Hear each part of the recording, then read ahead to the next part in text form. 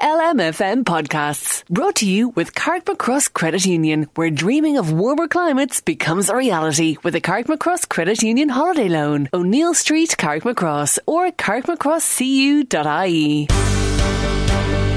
The Michael Reid Show podcast. Tune in weekdays from 9 on LMFM. To contact us, email now, michael@lmfm.ie. Thursday morning, the 16th of April 2019. Good morning, with much debate and discussion from now till 11 a.m. This is Michael Reid on LMFM.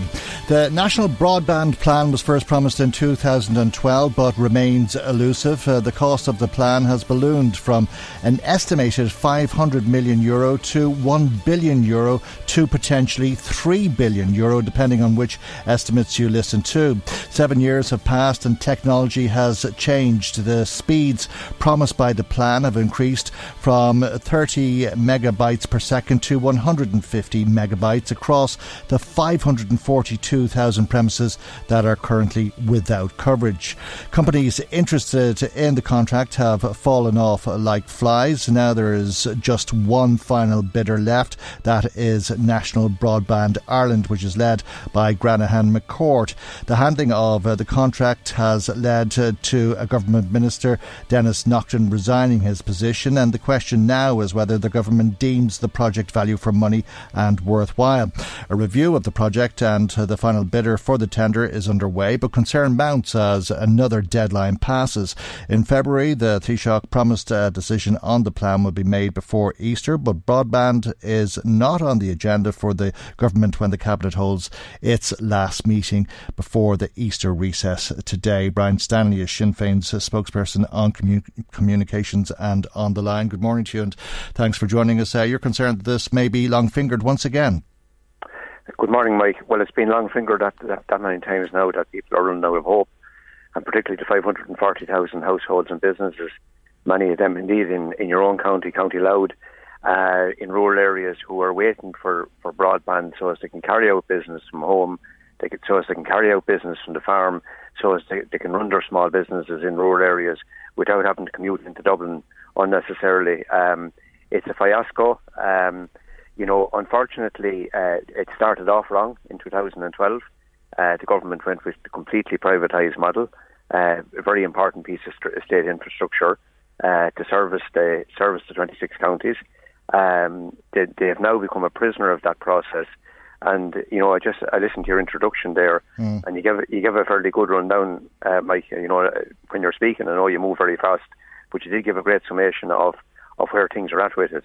And it has been, one fiasco after another. And the problem is that the government are now a prisoner of the process, and they're basically a prisoner of one investor. And the taxpayer is ultimately going to wind up being the prisoner because, as you mentioned, it started out at $500 million, and the figures now that are being leaked out over the past 4 or 5 months are in the region of $3 billion. And I have asked question after question about this. What price range are we talking about here? Like I said, at the end of the day, this has to be a public service, and the very important part of it is that every one of your listeners is going to pay for this, and that's the facts of the situation. And the question then is it value for money? Is this project looking at being long-fingered again, or is there the prospect of it being shelved? Well, I asked back last October and many other times when Minister Naughton stood down, it's clear to me for over a year that this process is in deep trouble, because you know by the way ministers answer questions in the Dáil, when you're talking to officials outside of the chamber, you pick up hints of what's going on. Obviously they're being coy about it, but you can see that this is in serious trouble. And I asked again last October that we look at a completely different model, that we re-examine what Sinn Féin proposed in 2012, that this will be rolled out via the ESB network, using the ESB, who are already involved with CSIRO in rolling out broadband. Now, I know that Fianna Fáil have, in the last number of months, to have come to the Sinn Féin position, even though they opposed it at the beginning, but they normally come late to things anyway, but that's beside the point. But what we must do here is that what we suggested in 2012, we have an infrastructure, it goes to every home in the state, the telecommunications network doesn't go, Mike, because you'll notice a lot of houses, wherever you're living, rural areas around you, new houses being built now don't tend to have telephone lines going into them, but they do have an ESP cable. So there is a pole or cable going to every house, or almost every house with ESP, except maybe there might be a handful of people in each county who don't have it. So there's the network. Yeah, but there's a lot of houses that do have telephone lines going into them and people don't use them. They use their mobile and technology is changing in at a rapid rate. Is it worthwhile moving forward with this project? Whilst it undoubtedly was the thing to do in 2012 and 2019, some 7 years later, should we be looking at newer technologies and the idea of providing high-speed broadband through 5G or something like that?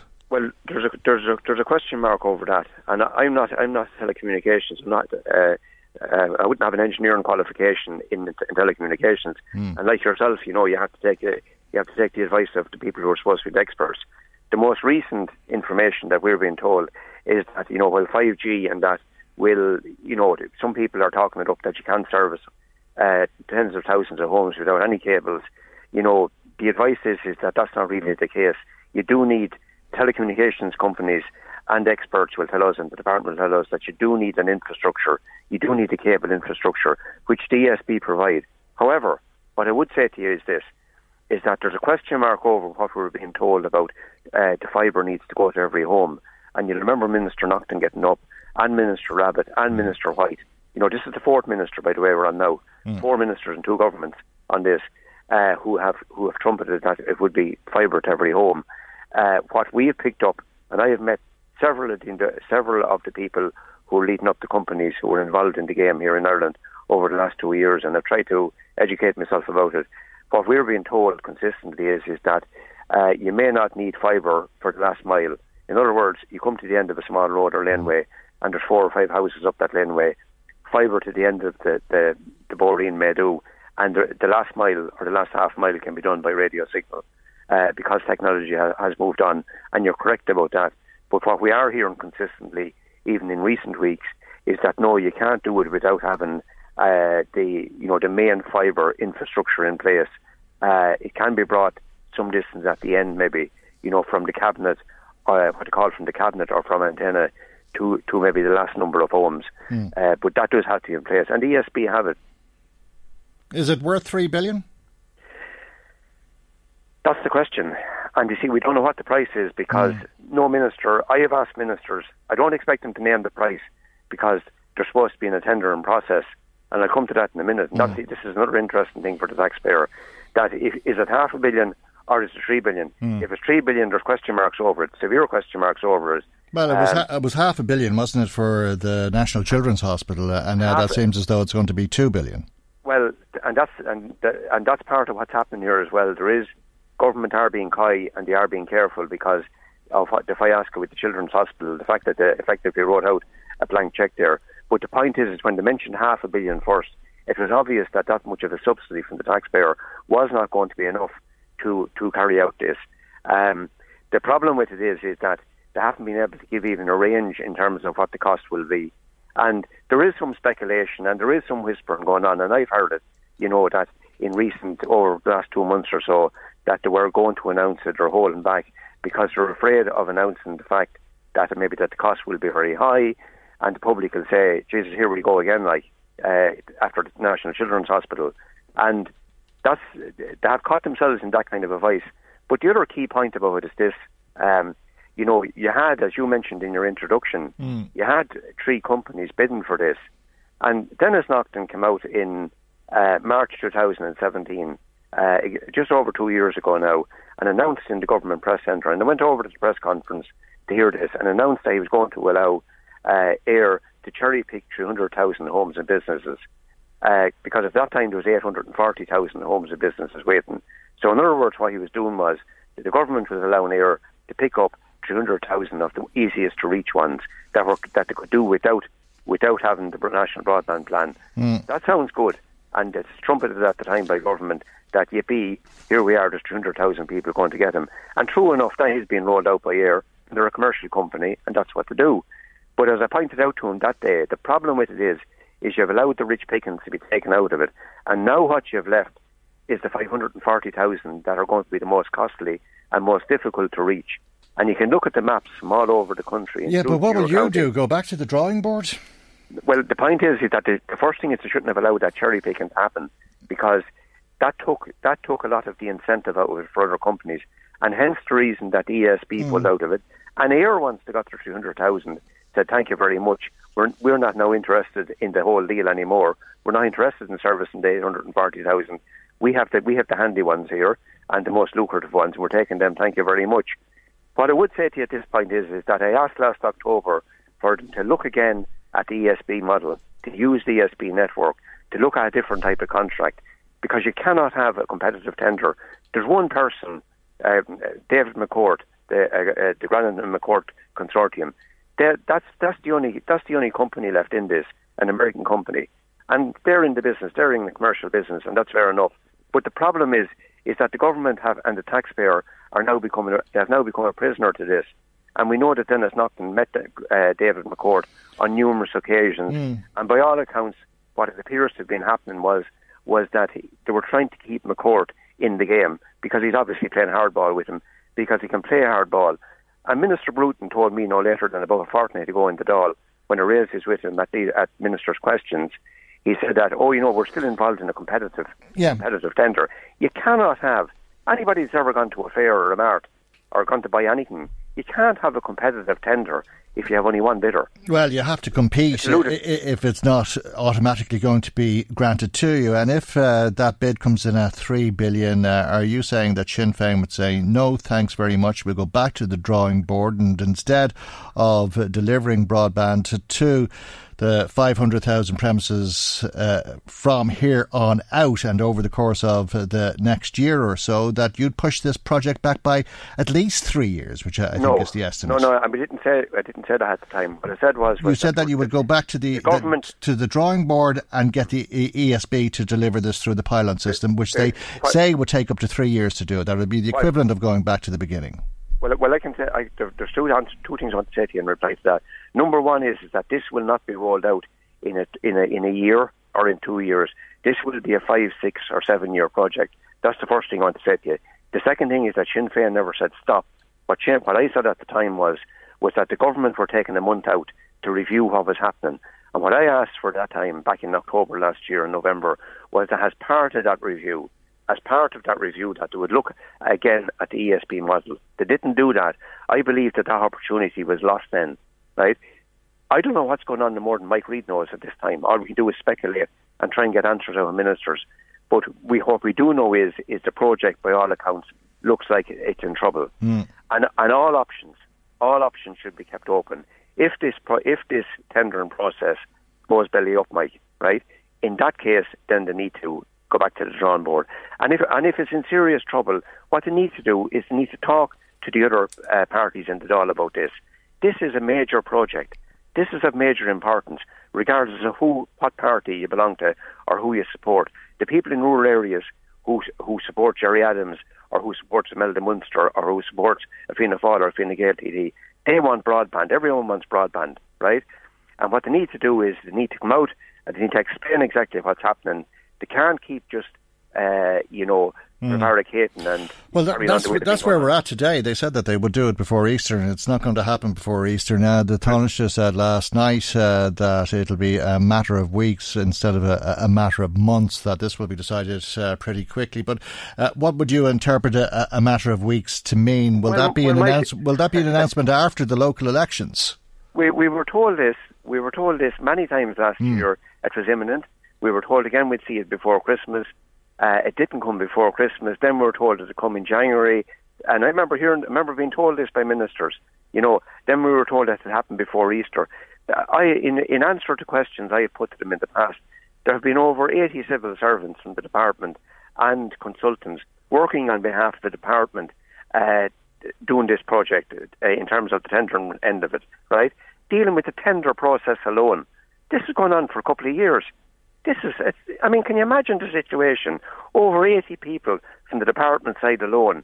And what it is if you think about it, is that you're trying to do this with a private company with no competitive element to it, because there's only one company bidding.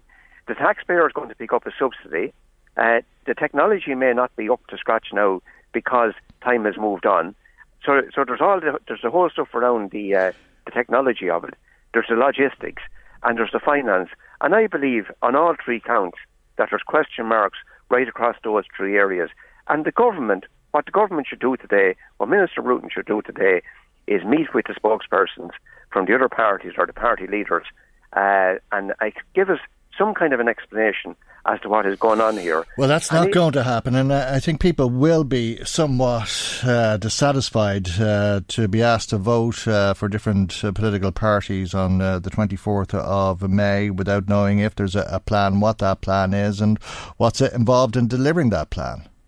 Well, if they had to listen to what we told them, what we suggested in 2012, what Sinn Féin proposed, we wouldn't be here now because other countries have used that model. And the ESB is actually using, CSIRO is actually using part of their infrastructure to roll out broadband in the game that they're involved in with CSIRO. So, this is a can-do. It's just that they weren't prepared to look at it. They were tied ideologically to the totally privatised model of rolling it out. And they've been caught in a trap with it now and they've become a prisoner of it. But what they must do, at the very least, what we must do is find out what in the name of God is going on. Where is this at?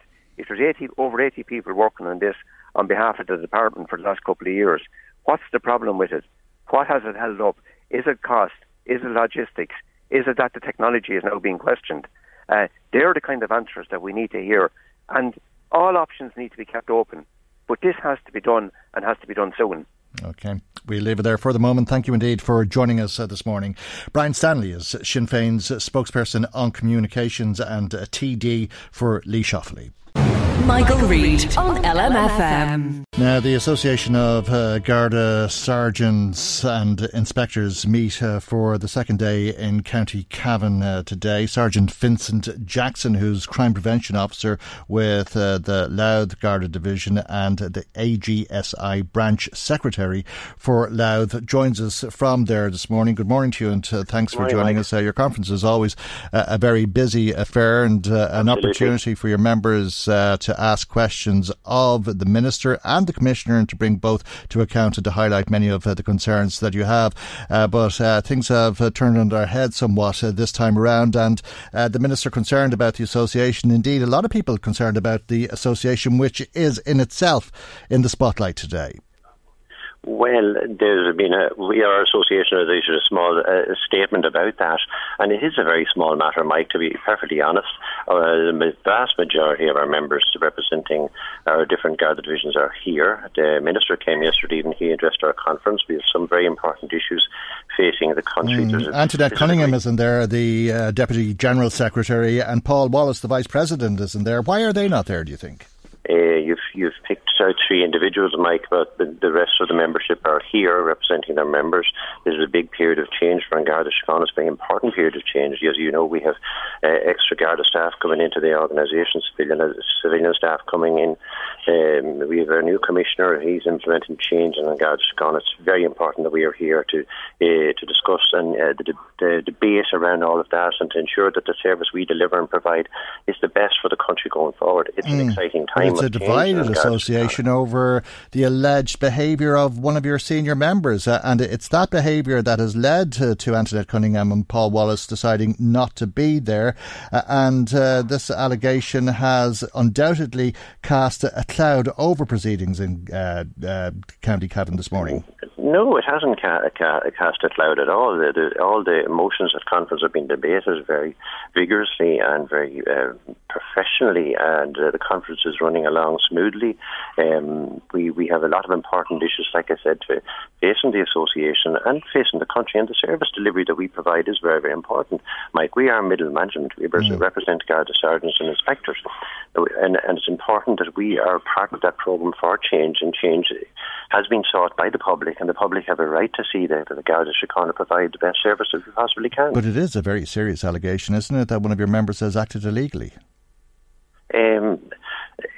There's allegations there. We have issued a statement yesterday about those allegations, and there's a process. By double jobbing as a security consultant at Coolmore Stud, it's a very specific allegation and has led to two senior members of the association not attending. It's a very questionable situation that the association finds itself in today, is it not? Mike, we issued a statement about that yesterday. The press are fully aware. We've kept everybody fully aware of what is going on in the association. But as I said, the association is getting on with its business of representing the Garda sergeants and inspectors and middle management. There are a couple of absentees. It's regrettable that they didn't come here to conference and debate the issues, which are very, very important. It's very regrettable that they're not here. This is the forum for debate. This is the forum for discussion. This is where we... but it's believed that they're not there because of how the association is handling this allegation. Is that correct? They have their own reasons. I haven't actually spoken to any of those people, and I know. But you've heard those reports, have you not, Sergeant? I've heard that. I've heard that they aren't here. I was very surprised that they're not here. This is where they should be to debate the issues which are important to the association. But they're not because of the way the association is handling this particular allegation. Is that correct? The association are dealing with association business. There's a way of dealing with complaints. There's a separate format for dealing with complaints, and the association are dealing with what is presented before them, the most for conference in as professional way as they possibly can, and the conference is going very, very well, not Mike. Okay, but I mean, I'm sure you'll recognise how significant it is when the Minister says we need you to work together because we need an association that we can trust and put trust in. And I agree with what the Minister said. We need the association to work together, and that's why all the members that represent the members of our association, it is a privilege, Mike, to represent your membership. I'm the branch secretary for Louth. It's a privilege to represent my members here in Louth at this conference. All our members should be here representing the membership, the entire membership. This is where we discuss the issues. This is where we thrash it out. There are motions which will be agreed, motions which will not succeed, and that's a natural course of the democratic debate, and this is where we would have it at conference. It's the first time your members will be addressed by Drew Harris, new Commissioner. What are you expecting to hear from the Commissioner? Well, the Commissioner is presiding over a period of change, and he has got a budget to implement the change. There's a lot of civilisation coming into the Garda Síochána. There will be change ahead. He's bringing a fresh approach, fresh ideas, and we can bring forward our opinions, our ideas. We have past experience in managing the service for quite a long time. He has past experience for an external police force. He's our Commissioner now, and he's coming here to conference. It's very good to see, and we look forward to his contributions. Okay, are you hoping to hear anything specifically from him? Because there's a lot of issues that the association seems to be bringing forward itself.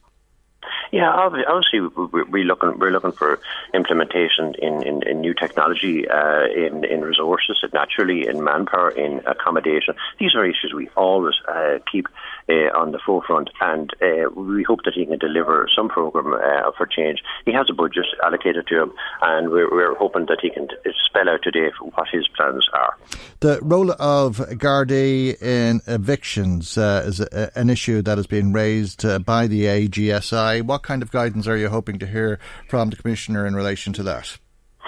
Mike, on that, I would have to wait to hear from the Commissioner, and I can't preempt what he's going to say. I can only wait and hear what he has to say about that topic. Will you hope that the Commissioner will make some statement on the introduction of new legislation with reports of Gardaí not receiving training in terms of the changes in the domestic violence legislation or the Road Traffic Amendment Act known as the Clancy Law?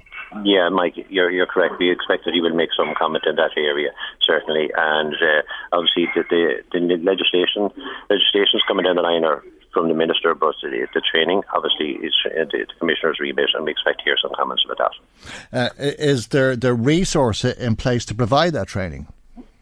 Yes, I think it is, and hopefully that we can deliver that programme more in line when legislation comes out. That's what we would be looking for, not to have delays in training our personnel.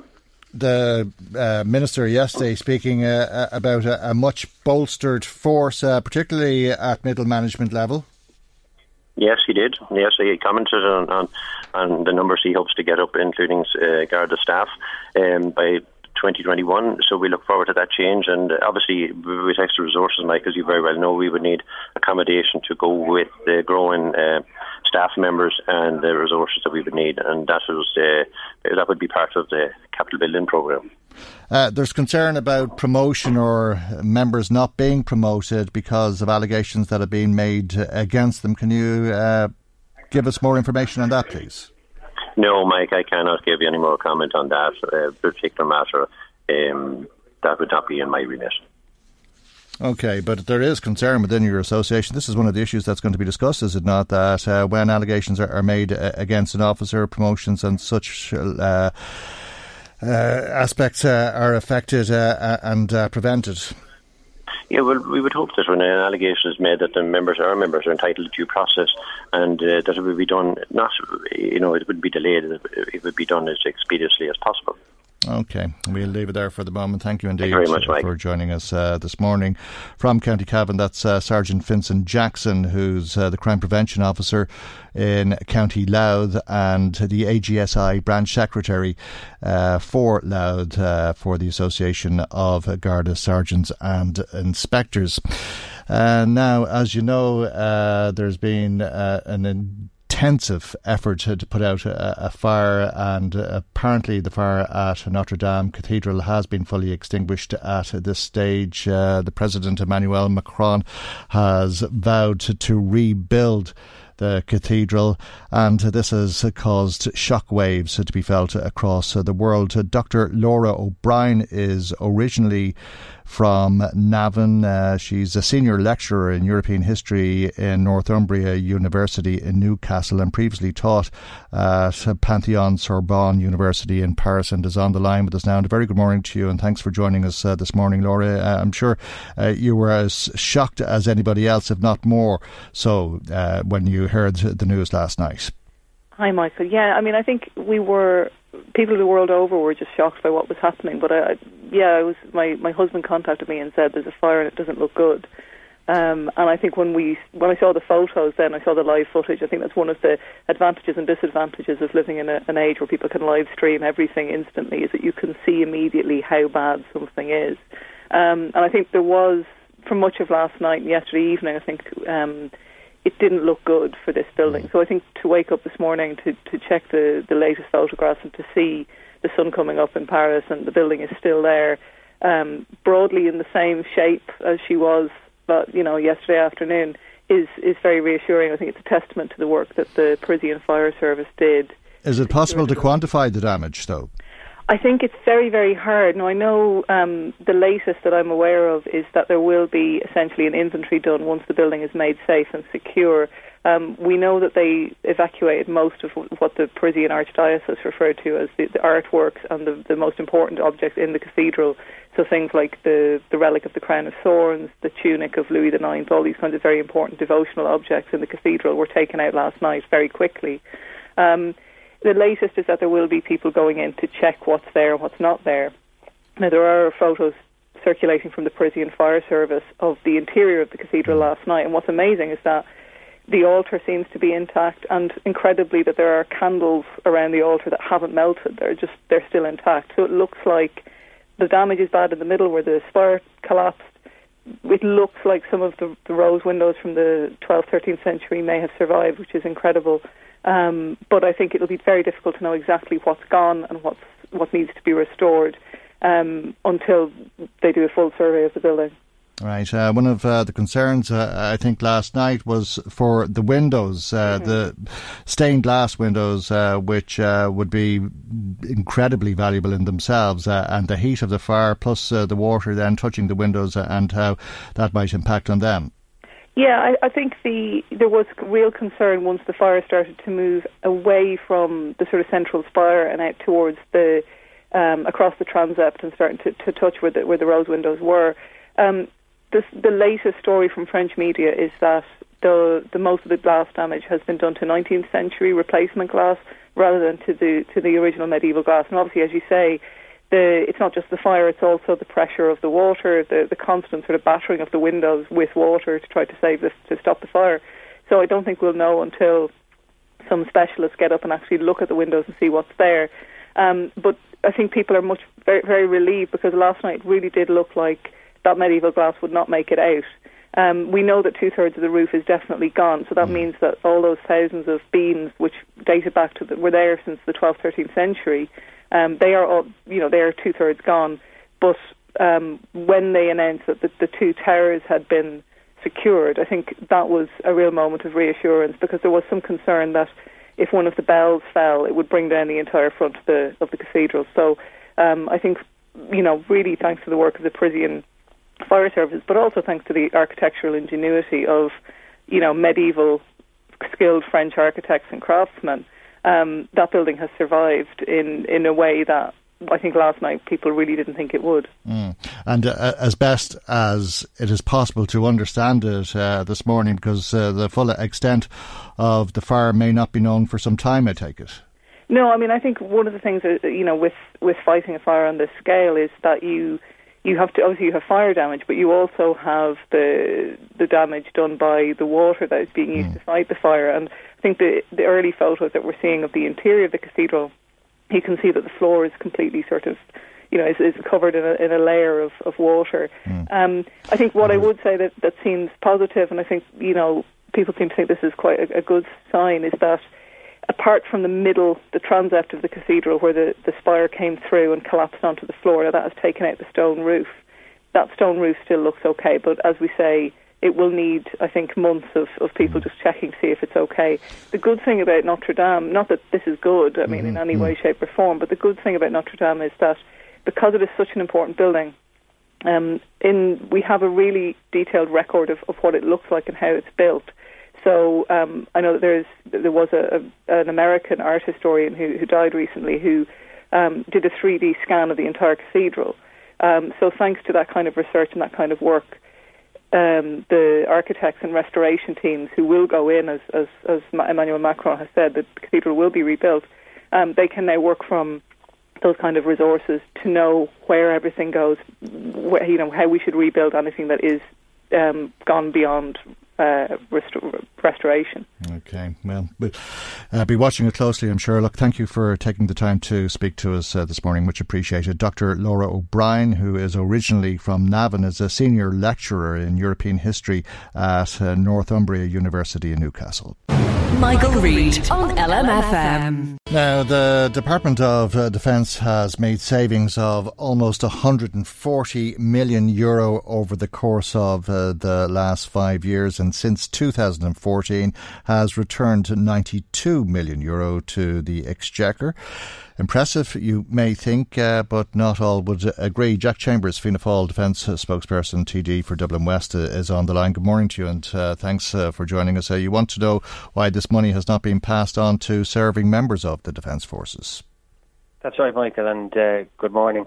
Absolutely, we've a saving of 140 million, which has gone unspent over the last 5 years. That's the gross saving, and 90 million was returned to the Central Exchequer. But I think it's against the backdrop of members of our Defence Forces who are leaving en masse because of issues with morale, pay and conditions. We have a recruitment and retention crisis.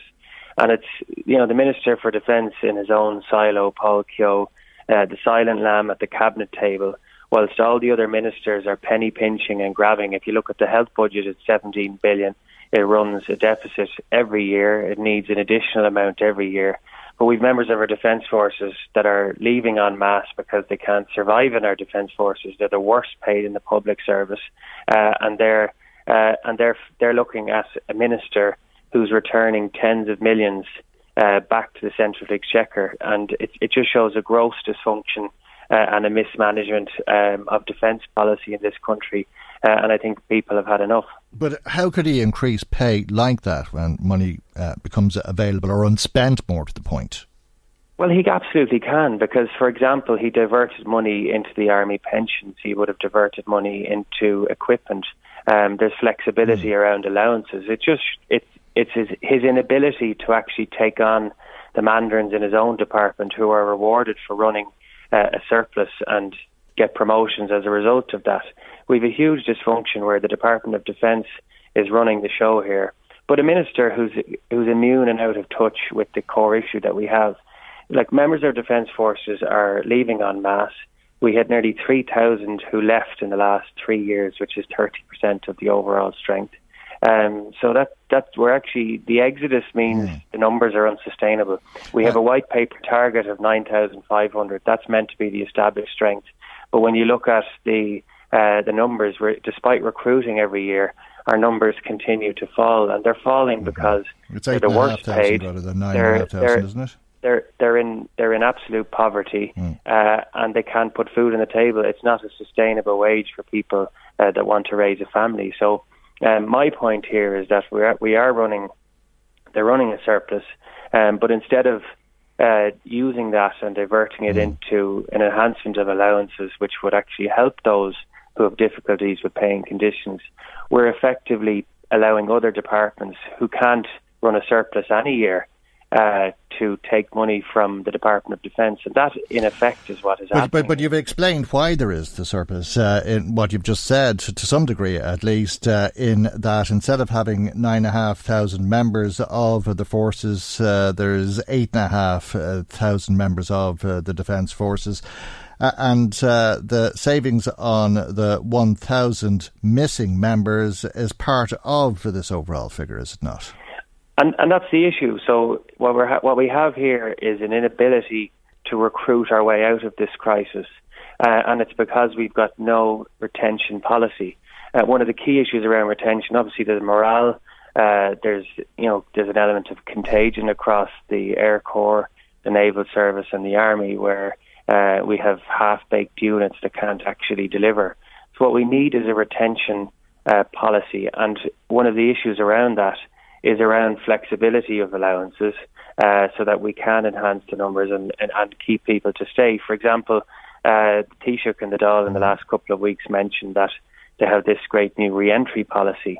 And when I actually followed up with a parliamentary question to ask, well, how many have re-entered the Defence Forces based on his rhetoric around that, and the response from the Department of Defence that they have had, they've had single-digit expressions of interest. And so when you actually tear away the rhetoric around what they're doing versus the reality is we have lots leaving, we have very few who want to return, and we've got no retention policy. So that means you need to address the core issue, which is what pay. Pay is a huge issue, and these are public servants, so their pay is set through the Public Service Pay Well, the other thing Agreement. is the government has delayed the work of the Public Pay Commission, and it tore away a lot of the recommendations that military management made. Military management made serious recommendations because they get the fact there's a systemic problem here around the sustainability of our Defence Force unless we do something about it. But the Department of Defence tore away all the recommendations. The Minister for Defence said last year that he would have recommendations from the Public Pay Commission last year. We still haven't seen the Public Pay Commission report. So we've had a delay, and again, kicking the can down the road. But while all that is happening, Rome is burning. And we also have the Minister for Defence, making an international plea in New York and in the United Nations about, the great UN peacekeeping that our Defence Forces do.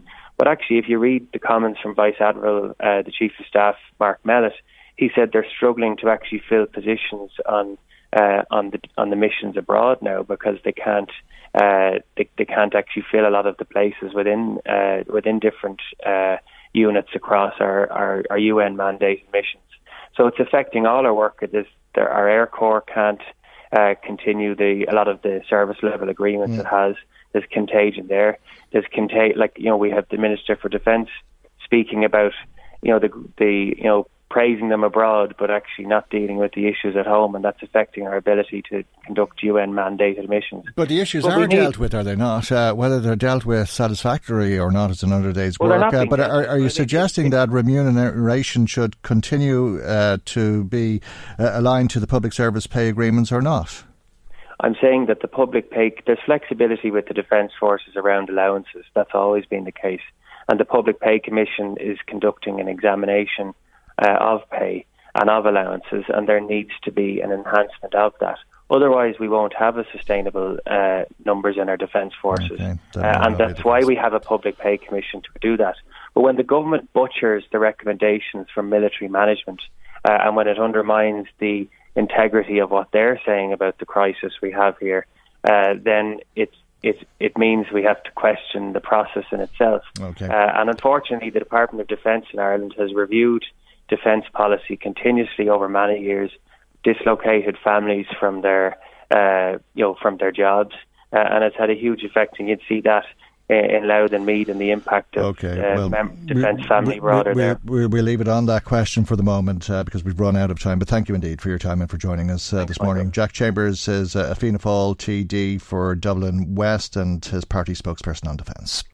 Michael Reid on LMFM. Now let's find out what you've been saying to us. Maggie McGuire joins us with some of the calls and text messages that have been coming to us this morning. Good morning to you, Maggie. Morning, Michael. It's been another busy morning on the phones for myself and Ross, so we have lots of comments to get through and a lot of reaction to your opening piece on the National Broadband Plan with Brian Stanley. A lot of reaction. A lot of people are finding it very difficult to believe that we're ever going to see internet connection being rolled out across the country. Dan was on to say that very fact. He said he finds it hard to believe it'll ever be fully finished. It's been stopping and starting since the project was announced, and he wouldn't be surprised if the project went completely belly up in the end.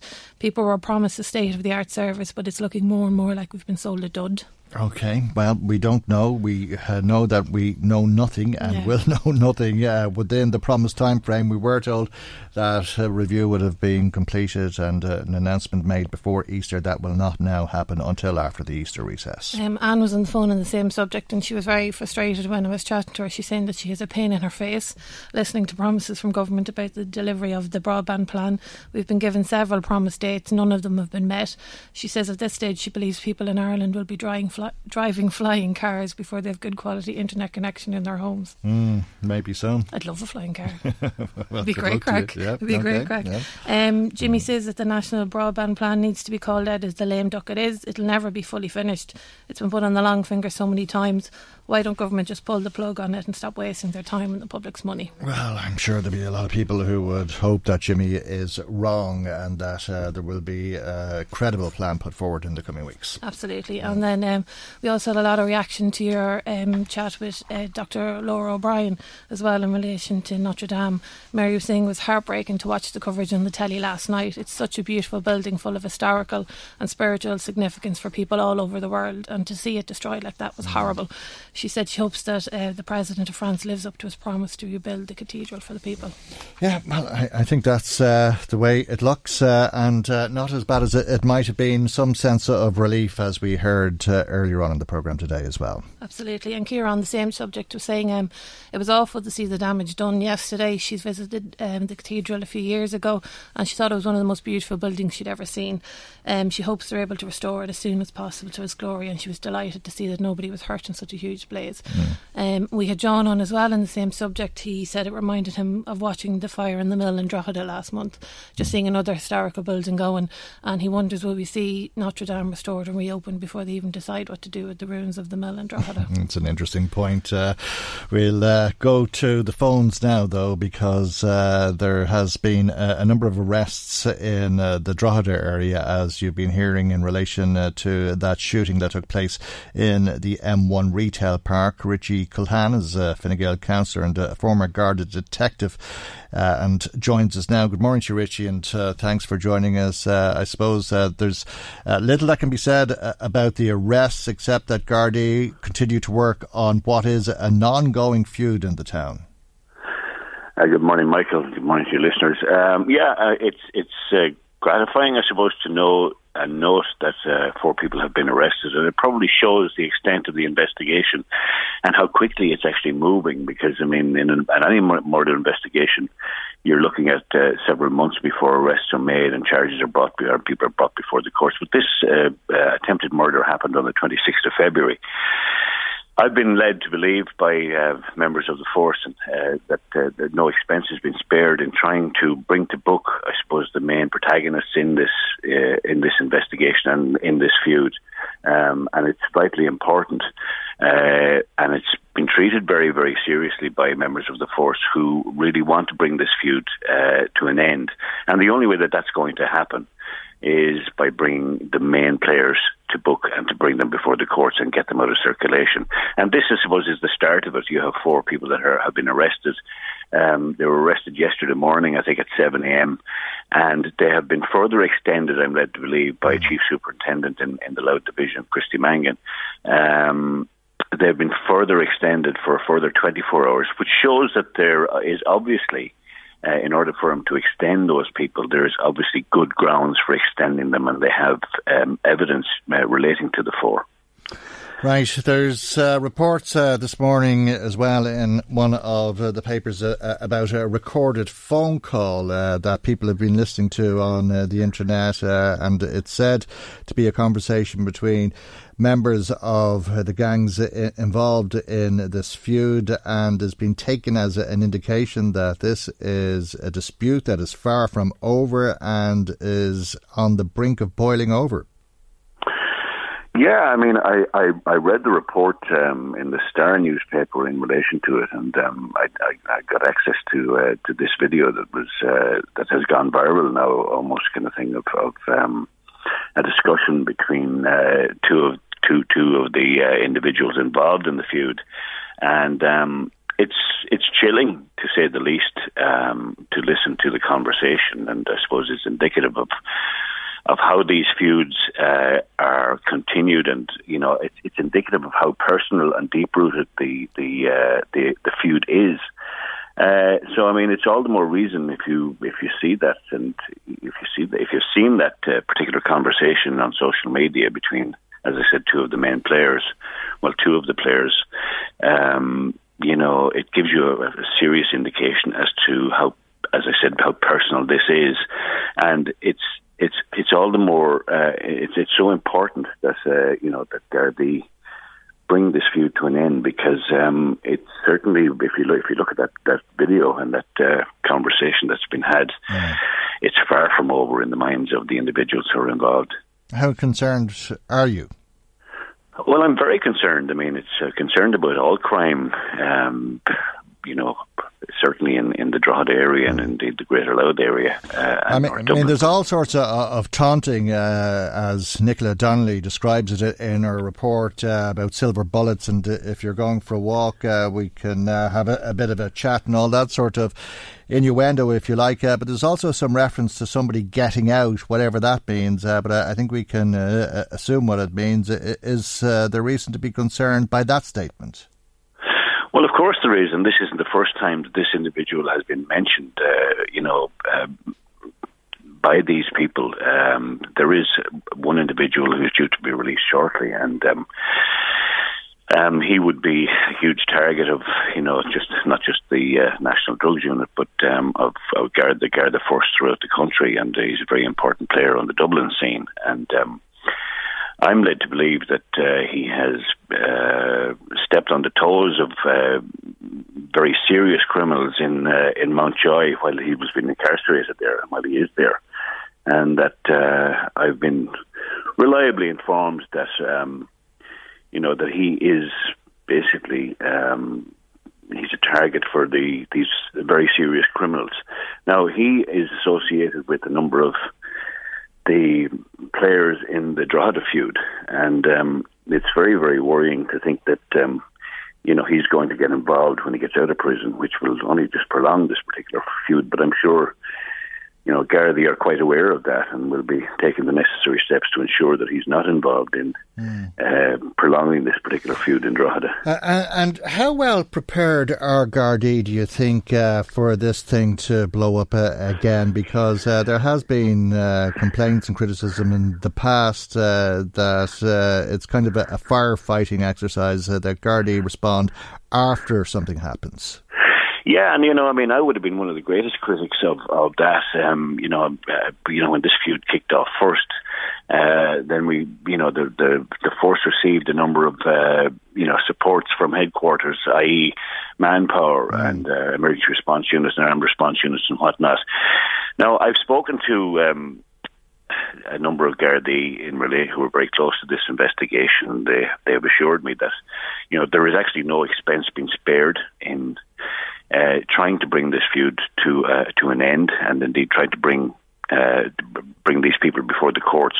And I'm satisfied with that. And I suppose again the arrests which took place yesterday morning of the 4 who are still in custody and will remain in custody for at least another 24 hours is indicative of the fact that they are progressing this investigation quite quickly. And I would hope, but again, it's, and I always emphasise this, Michael. It's the public who are so important in any investigation relating to this, because the public are the eyes and ears. The Gardaí can only be in one place at a time. They can't be everywhere. There are people, who have information in relation to this feud, and things that may happen or things that have happened, and it's important for the ordinary decent people to give the Gardaí assistance in relation to this investigation, because unfortunately, it's a matter of time, and I've said this before. When some innocent bystanders are going to get caught up in this feud, and hopefully, or hopefully not, this won't happen. But there is that chance. So it's important for the public to come forward with any information in relation to the activities of the individuals involved. And there are people out there probably listening to your show this morning that have that information and have the power to bring this feud to an end by taking these people, by allowing the Gardaí and giving them the information to take these people before the courts. Okay, thanks for that and for joining us this morning, Richie.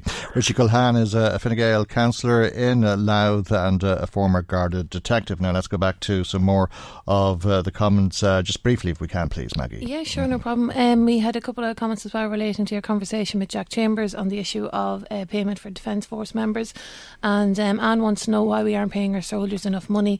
They risk their lives in peacekeeping missions all over the country. Why can't we show them some respect by paying them a reasonable wage? All over the world, I hope. Why would I say all over the country? Yeah, I knew what I meant. You knew what I meant, which is more important. Phil wants to know, or he basically is asking the question, who gets paid a fortune in this country? It's the bankers, developments, landlords and politicians, all the people we could do without, he says. Who gets paid tuppence in this country? Nurses, teachers, cleaners and soldiers, the people we need. How does this make any sense? Well, I don't know. It probably makes sense to the bankers, the developers and the politicians, and try and tell them that. That's it. And I'll finish up with this one. Benny is a retired soldier living in Drogheda. He said he left the army in 2001 and his pension hasn't been increased since. He's absolutely disgusted to hear Jack Chambers talking this morning about the vast amount of money being sent back to the Exchequer. He says the audacity of the minister sending that money back when it could be used to top up pay for people who, past and present, who've worked in the forces, and he said he's absolutely livid by it. Okay, well look, thanks for that. Thanks to everybody who has been in touch. Thanks, Maggie, for that matter. If you'd like to add to what's been said, as Maggie said, Ross is with us this week. Maggie is also taking calls, and our telephone number is 1850 715 958.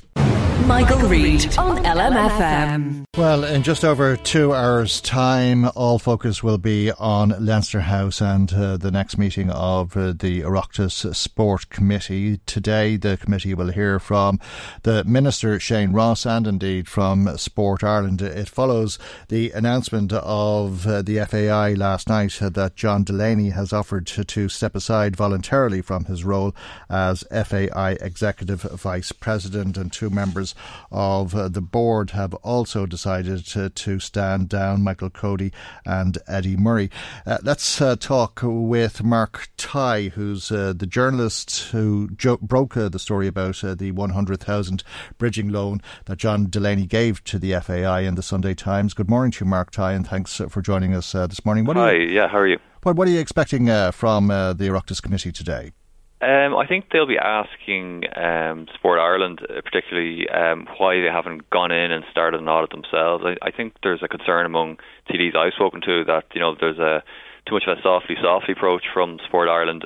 Although they have suspended funding, what they're saying is that they'll consider an audit or they'll do an audit, but they want to see what's in the internal FAI reports. But there's been no clarity on that front in terms of what even the terms of reference are, and why are there two different accountancy firms, Grant Thornton and Mazars, recruited by the FAI, obviously at an ongoing cost. The Football Association, which is clearly a cash-strapped organisation, that and it's had its difficulties and had to be bailed out by its chief executive in 2017. So I think that will be an area where Kieran Mulvey and John Tracy, the leaders of Sport Ireland, will face the most questioning. Why aren't you in there now and seeking answers to the questions we all want to know. And what do you think the answer to that is? Is it that it has been a work in progress, that they were left in the dark, as we heard last time round when they were in front of the committee to a large degree, that they had a lot of questions, that they had put those questions to the FAI and that they weren't satisfied with the answers, and it would appear to some extent that what they were learning was from reading the Sunday Times? Yeah. There's an element to that, yeah, and that they're asking questions, Sport Ireland are, and they're only finding out answers. They find out some answers last week, when the FAI were before the Oireachtas.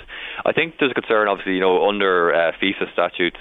You can't have government interference in football associations, or you can actually have your team banned from competitions. So maybe I think Sport Ireland want to afford due process to the FAI, although clearly, you can see from the body language and the words used by John Tracy that they don't have any confidence in the FAI board, and that there's complete frustration at the inability of the FAI to answer very basic questions about a number of matters.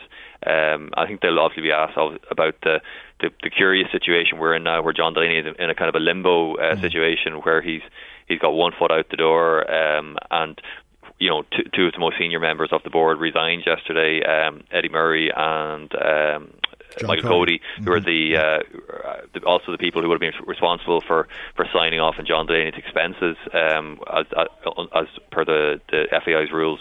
That was your follow-up story to the 100,000 bridging loan, and some eyebrows were raised in particular at how cash withdrawals were being made. Yeah, so our investigation established that in a 6-month period at the end of 2016 that John Delaney had racked up about €40,000 in credit card charges on his FAI credit card.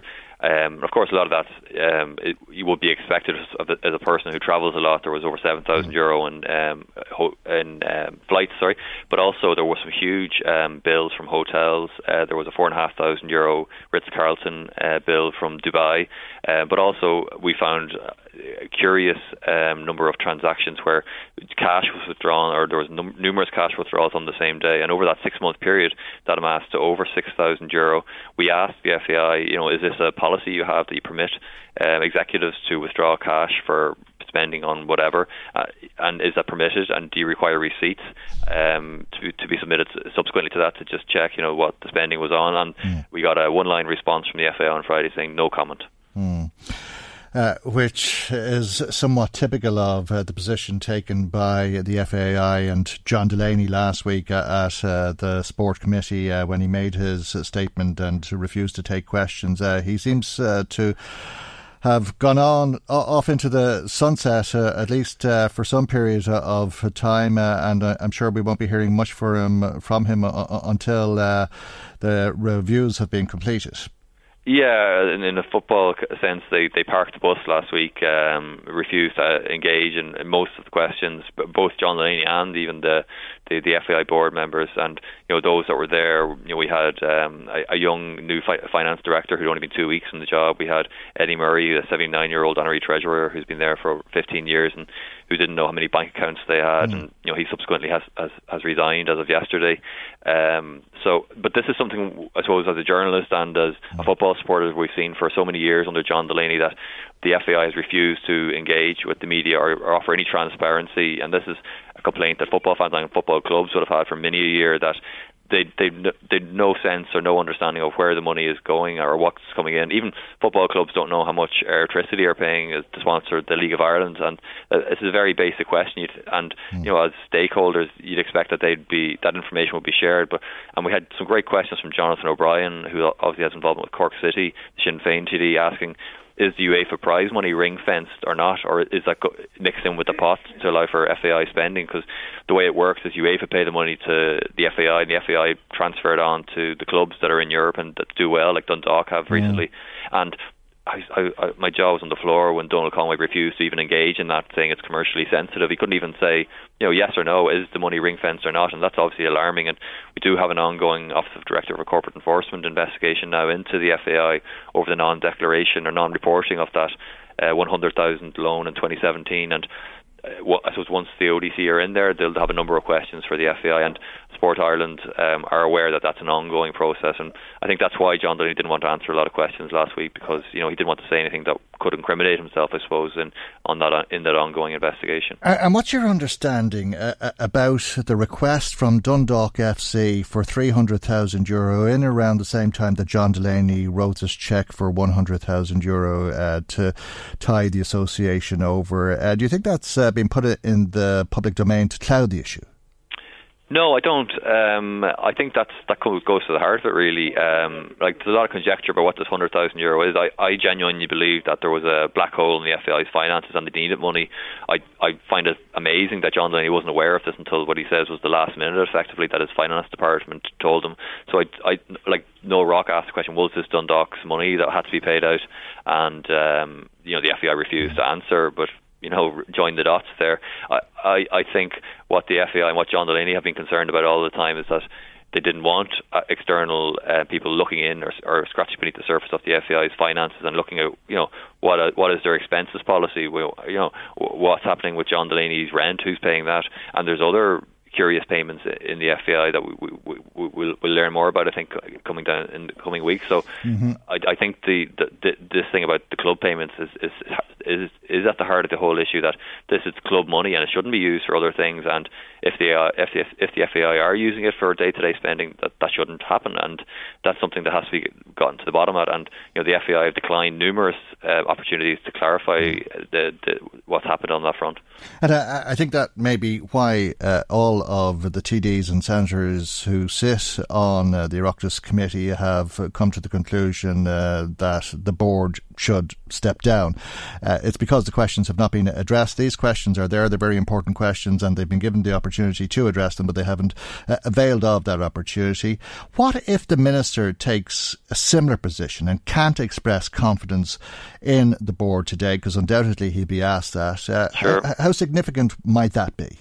Yeah, well, it ratchets it up the pressure on Donald Conway. Look, a guy who's you could see he was a guy trying his best, but also that he was wedded to this FAI diktat or tactics, not to engage on anything that wasn't explicitly about the state funding, and I think just that's not good enough. We've had Niamh Brennan, corporate governance expert in UCD, saying that this wasn't on.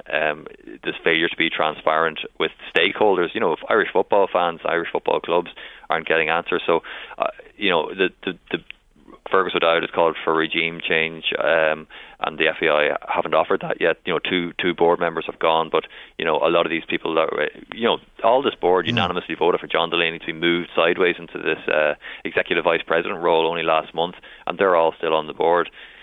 There's obviously a problem in that the FAI have to abide by their own internal rules, and the board are largely elected by the FAI Council, which is about 60 members, and they're all elected through their own delegations and clubs and so on. So there is a lack of leadership. You can see that already. They won't answer questions about even the statement yesterday to say if the board accepted John Delaney's offer to step aside. So there is a leadership vacuum in the FAI, and we've got Ria Walsh in there, who's very new into the FAI in terms of only there 4 years, and has now been elevated, kind of two positions above where she was only last month to interim chief executive, and you wonder who's driving the bus now. Or if it's being driven at all, or what the situation will be tomorrow, because as you say, there's the likelihood of the pressure being ratcheted up on the board. If the board was to step down, though, I take it that wouldn't bring about an end to the questions, because the questions are so pertinent at this stage. Yeah, like the tap doesn't get turned on until the questions are answered, and Sport Ireland and the Department of Sport are satisfied that there's controls in place to ensure that a very basic thing like a director's loan is reported to the board, and if there's a shortfall in funds, that has to be reported to Sport Ireland, as it is required under the terms and conditions of that state grant. So until those matters are resolved, the money, the tap does not get turned back on. So this is something I suppose that the grassroots people involved in the FAI have to really start putting pressure on the FAI board, possibly to step down, or for new people to come in, and there's clearly a need for new leadership in there. Like as Niall Quinn said, only a Gilly would want to go in there under the current situation, but we have John Delaney in this kind of limbo situation where he's a spectre hanging over any person in a leadership position in the FAI. That's not a satisfactory position for the FAI to be in. OK, well, that committee should meet around 12:30 today, and we'll hear more throughout the day. Thank you indeed for joining us this morning, though. Mark Tighe is the journalist with the Sunday Times that broke the story about John Delaney's €100,000 bridging loan. Michael Reid on LMFM. Equal pay for equal work is a fundamental principle for most people, but there is a gender pay gap in this country, in some cases as high as 31%, according to the SIPTU trade union. We'll talk about this with Marie Sherlock, who's Head of Equality and Policy with SIPTU. Good morning to you, Marie, and thanks for joining us. There's legislation afoot which may tackle this to some degree, and we'll talk about that in a moment. But how do you come up with this figure of 31%? So good morning, Michael, to you and all your listeners. So I suppose it's important to understand that when we talk about the gender pay gap, that in this country and in many other countries, that pay discrimination between men and women in the workplace is of course outlawed, right, when they're doing the same work. But what we do find, or what there has been a long-term trend in this country, is that of course women and men do different work or work different hours. And when we compare the average working man versus the average working woman, we know that on an hourly basis, that the difference between what the woman gets paid and the man gets paid is about almost 14% less. Okay, and then when we look at what the difference in the weekly pay, we see that the difference is in excess of 30%, and there's a number of key reasons for that. Women tend to work fewer hours, or certainly the average woman works fewer hours compared with the average working man.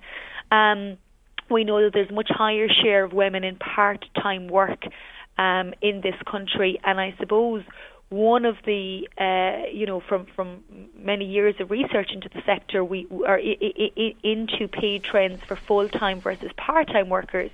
We know that there is a very real potential of those who come into part-time work being trapped in a low-pay situation with no real career progression.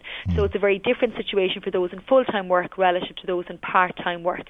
And that obviously gives rise to some, but not all, of the factors behind the gender pay gap. But that hourly difference of 14% falls below the difference in other European countries, does it? Which is, I think, on average around 21%. Yeah, look, certainly different countries fare differently. There's no doubt about that. But really and truly, I suppose we're interested in trying to minimise that gap. Sure, yeah. And I don't mean to make the argument that two wrongs make a right. Absolutely, yeah. So, the thing is, I think certainly we see in countries where there's a higher employment rate of females and where more females are in full-time work, that gap is lower. In countries where there's more women either not at work or in part-time work, then that gap is higher. But there's a whole series of cultural and economic factors. But certainly here in Ireland, we are very, I think it's a real source of concern that we do have that gap now in 21st century Ireland, and in particular when we look at the weekly gap, and that is a whole series of. And that's when it goes up to over 30% because of working fewer hours. But what about the hourly rate of pay? If the gap is 14%, how is that justifiable? Well, as in what accounts for it, is it? Yes, better put, yes. Yeah, well, I suppose, look, there is a number of factors, right? So we know when we look at so there's a number of factors. So firstly, in terms of what we call occupational segregation, and to explain to your listeners what that means is that if we think of particular sectors, let's say like education or health, there's more females employed in those sectors relative to, let's say, manufacturing or transport or other sectors. And in particular, when we look at the sectors that dominate low pay, such as retail or hospitality, or care, the home care sector, or cleaning, then there is a higher share of females employed in the low-paid sectors. So that's the first thing to say, that I suppose the jobs that females do relative to the jobs that males do, on average, that the jobs that males do tend to be higher paid, or those sectors tend to be higher paid. And of course we know that there's like lots of women working in manufacturing, lots of women in engineering, and well, not as many as obviously we would like, but you know, but I suppose when you look at the share of females in any of those sectors.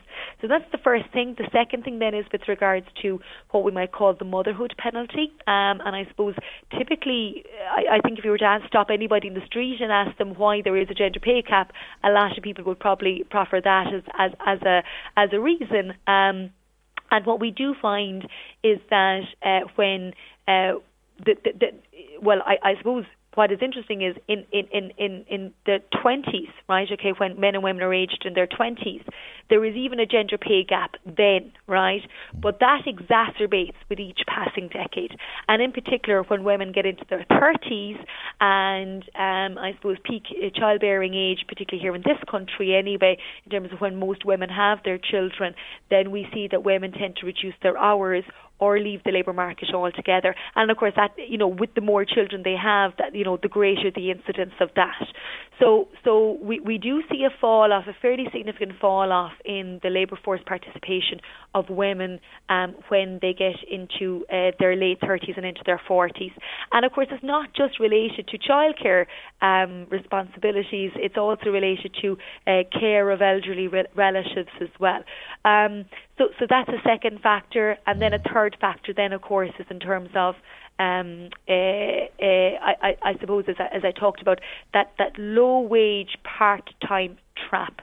So women reducing their hours, remaining within the workplace, but not succeeding in terms of that, not progressing in terms of career progression. And the last factor, and I suppose this is probably what we understand least, but we certainly you know, from all the research that has been undertaken internationally, know that it is a very significant factor, is that women who, when they go to negotiate pay increases, when they do progress through their workplaces, fare less well compared with men. So there is an issue with regards to trade pay transparency there. Of course, from a union perspective, we also see that when there is clear pay structures, there's less wage dispersion within firms, and those structures can be distorted somewhat through bonuses or benefits. And that's precisely it. So I suppose just with regards to the legislation is being proposed at the moment, the bill, and this has been something that, you know, the union movement and others have been, and Women's Council and others have been talking about for a period of time, and we're very glad now to see that there's a bill, because there was very real concern at the start of the year that we weren't going to see a bill this year. This was originally started by Senator Vanna Bacik, and then there was I suppose while there was government approval or agreement, then that stalled, and then the government put forward their own bill. So there was a lot of internal political manoeuvring, and thankfully now we do have a bill, but of course it has to go through the Oireachtas. And what that bill effectively does is that it sets out a list of criteria for companies to compare the pay rates of their male and female workers within their own organisations. It starts off at 250 workers, and over a period of time it will capture all companies employing over 50 workers or more. So look, I suppose it's important to say that this is a very welcome piece of legislation, but we believe there's still a bit of road to travel to try and get it right, because ultimately if we're serious about shining that light, you know, bringing about greater pay transparency within companies, and I'm sure many of your listeners would have seen some of the headlines of some of the very eye-watering pay arrangements that chief executives have within certain companies located here in Ireland. And when you compare that to the very lowest paid workers in those companies, like, there's a huge gap, you know. So the thing is, and there probably always will be. Oh, well, I suppose any organisation that's going to have a hierarchy will always have a pay structure. I think that is widely accepted, but I suppose it's the extent of that gap. Like, as in, you know, I don't have the figures here in front of me, but certainly there is a lot of research that's been undertaken by the Irish Congress of Trade Unions, which demonstrates that, you know, what a CEO will earn in one day relative to what a person at the lowest paid worker will earn in a year, you know. So that is very stark, and I suppose this legislation in some ways tries to shine some bit of a greater light on the pay structures within companies. But we have a number of concerns, and I suppose it's important just to articulate what those concerns are. Mm-hmm. So, it's not just about talking about the difference between what males and females are paid in a particular organisation. It's looking at the why.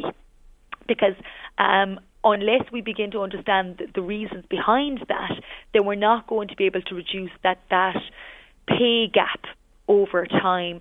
And certainly what I think is missing from the current bill, and we have said this to government through submissions and our hearing, the Oireachtas hearing, is that we need to see workers who are working on a full-time basis compared with workers on a part-time basis. So their hourly rate compared within organisations, because then we'll have a sense of whether there is a low pay or there is a wage trap for those on part-time hours. So that you're comparing like with like. In other words, if somebody is on low pay working part-time, whether they're male or female, they should be on the same rate of pay, rather than the situation which may very well be that it's predominantly women who are in those positions and men who may be in the middle management, senior management positions that command a higher rate of pay. Well, I suppose the point is, if I decide I wanted to go down to a 4-day week, that my hourly rate of pay should not be different to the person who's working a 5-day week. And I think it's also important for your listeners to understand that in terms of the definition of part-time work, it's defined as less than full-time work. So it's not half hours, it's just less than full hours. So if I'm on a 4-day week, then I'm deemed to be a part-time worker. So I think it's very important to compare those full-time relative to part-time workers, as opposed to just part-time males versus part-time females. I think that doesn't, that there is an issue there. I think the second issue is with regards to comparing temporary staff relative to permanent staff. So again, there is provision in the bill here to compare temporary female versus temporary male staff. But again, we need to see the hourly rate of pay between temporary versus permanent staff, and to understand that where some firms have very large cohorts of temporary workers, that is that a reason for why there is a big pay gap within those companies? And I think the last, there's many concerns, but sure. if I'm to summarise them, I suppose the third big concern for us is in terms of who this measuring bill captures, because they're very big companies. Yeah, so exactly. So there's about 250,000 companies in this country, and the vast majority employ 10 or less employees. At the moment, the government proposal is to capture, over a period of time, they're going to phase this in, 50 employees. And if that is the case, then that will only that's 50 or more, but to begin with, it's 250 or more. Absolutely, indeed. So, we're talking only 3,000 or 4,000, we're talking very small number of firms if it's 250. But by the time they get to 50 employees, that will just capture 1.4% of all firms. Now it's 57% of all employees, but it's a very tiny number of firms. We would argue that the threshold should be moved to 20 employees, and certainly when we look at the experience in Sweden, in some of the Baltic countries, they all have a threshold of less than 20. But what about the costs involved in providing that information? You're talking about bringing in outside auditors in some cases where people are looking after their own accounts. Yeah. So, and look, that's a very fair question. But if we think about how most firms, I suppose, put together their books at the end of a year, then certainly if you're if you're a limited company, then you need to have audited accounts. So it wouldn't be a very onerous task to be able to identify meet the set of criteria if you are a registered a limited company that has to furnish your accounts to the company registrations office on an annual basis. Okay. Certainly for companies that are not limited companies, which it's quite a small number in this country, then they still need to put together a set of management accounts and annual accounts every year, and certainly the bill as it currently stands is not very onerous in that regard. So I think when we're looking at firms of 20 employees or more, most of them will either have an in-house function, or if they don't, accounting function, a finance department function, or they outsource it to an accountancy firm who will conduct payroll and accountancy services for them. So I think there could be a lot of scaremongering here that this is going to be a massive additional cost, and really and truly, if anybody understands the accounting practices of most firms, then it won't be, or it shouldn't be, certainly. But if you were to move it to 20 employees, you'd be capturing 70% of all employees in the country, which again, is not it's a majority of employees, but certainly not all employees, and we think that would be a very progressive move on the government's part. Okay, Marie, I have to leave it there. Good to talk to you though, and thank you indeed for joining us this morning. Marie Sherlock is the head of Equality and Policy with the SIPTU Trade Union. Michael Reid on LMFM. Time now, as is usual around this time on a Tuesday, for our weekly visit to the Garda Crime Desk. As usual, there's a number of incidents which Garda are investigating locally, and perhaps you can assist with those investigations. Garda Fiona Kerr of Navan Station joins us for this week's report, and we begin in Dundalk with an aggravated burglary. That's right. Good morning, Michael. On Sunday last, the 14th of April, into the early hours of Monday morning, that's approximately 12:30 to 1 a.m, at the Dundalk IT campus, an apartment was broken into through patio doors. One man entered the apartment and threatened the occupant with an item similar to a fire poker. And he took a phone, a bag and clothes. The bag was a blue Aston Villa bag, so quite a distinctive item. And the only description we have of the offender here is that he was 6 foot, of slim build, and was wearing a dark coloured jacket. So we're appealing to our listeners this morning, and in particular any listeners who attend DKIT or were there on Sunday night into Monday morning from approximately 12:30 to 1 a.m, if they can recall seeing anything unusual or someone who fits the description we have given, or perhaps have been offered a phone or other items for sale, to please contact the Gardaí at Dundalk, who are keen to progress this investigation. Right, that's one of a number of burglaries we've to report on this week. One of a number of burglaries to report on in Dundalk. Another two now. That's right. The first burglary happened in the Ardesmond area of Dundalk, and it occurred on Friday the 12th of April between 2:30 and 3:15 p.m. The homeowner left the house for a short time, only 40 to 45 minutes, and when they returned, the house had been ransacked and entry gained through a bedroom window. There was significant damage done and a significant amount of cash and items taken, in particular jewellery. And the second burglary happened in the Ardnacarrig estate in Lisnadara. And again, here a number of items were taken, including a laptop and cash. And this occurred on the 9th of April between 8 a.m. and 5:30 p.m. An entry was gained, in this case, through the patio door, which was smashed. So both of these burglaries occurred in the daylight hours, and we're appealing to the public for their help with them. So just to quickly recap, Friday the 12th of April at 2:30 to 3:15 p.m. in the Ardesmond area of Dundalk, and Ardnacarrig in Lisnadara on the 9th of April from 8 a.m. to 5:30 p.m. Any help or information the Gardaí in Dundalk would be very grateful. We'll stay in Dundalk for the next crime to report on. This was a robbery. Yes, a robbery from a person, Michael, on Sunday the 14th of April at 10:50 p.m. approximately at Greenfield Court, Tom Bellew Avenue in Dundalk. A female was returning to her student accommodation when she was approached by a man at the entrance to the apartments. Now, he demanded that she hand over her property, and as he did this, he hit her in the face with an object. So as you can imagine, this was a terrifying experience for the female involved. He got a small amount of cash, then left on foot in the direction of Dundalk IT campus. And the only description we have to go on is that he was wearing a blue jacket and a dark coloured tracksuit.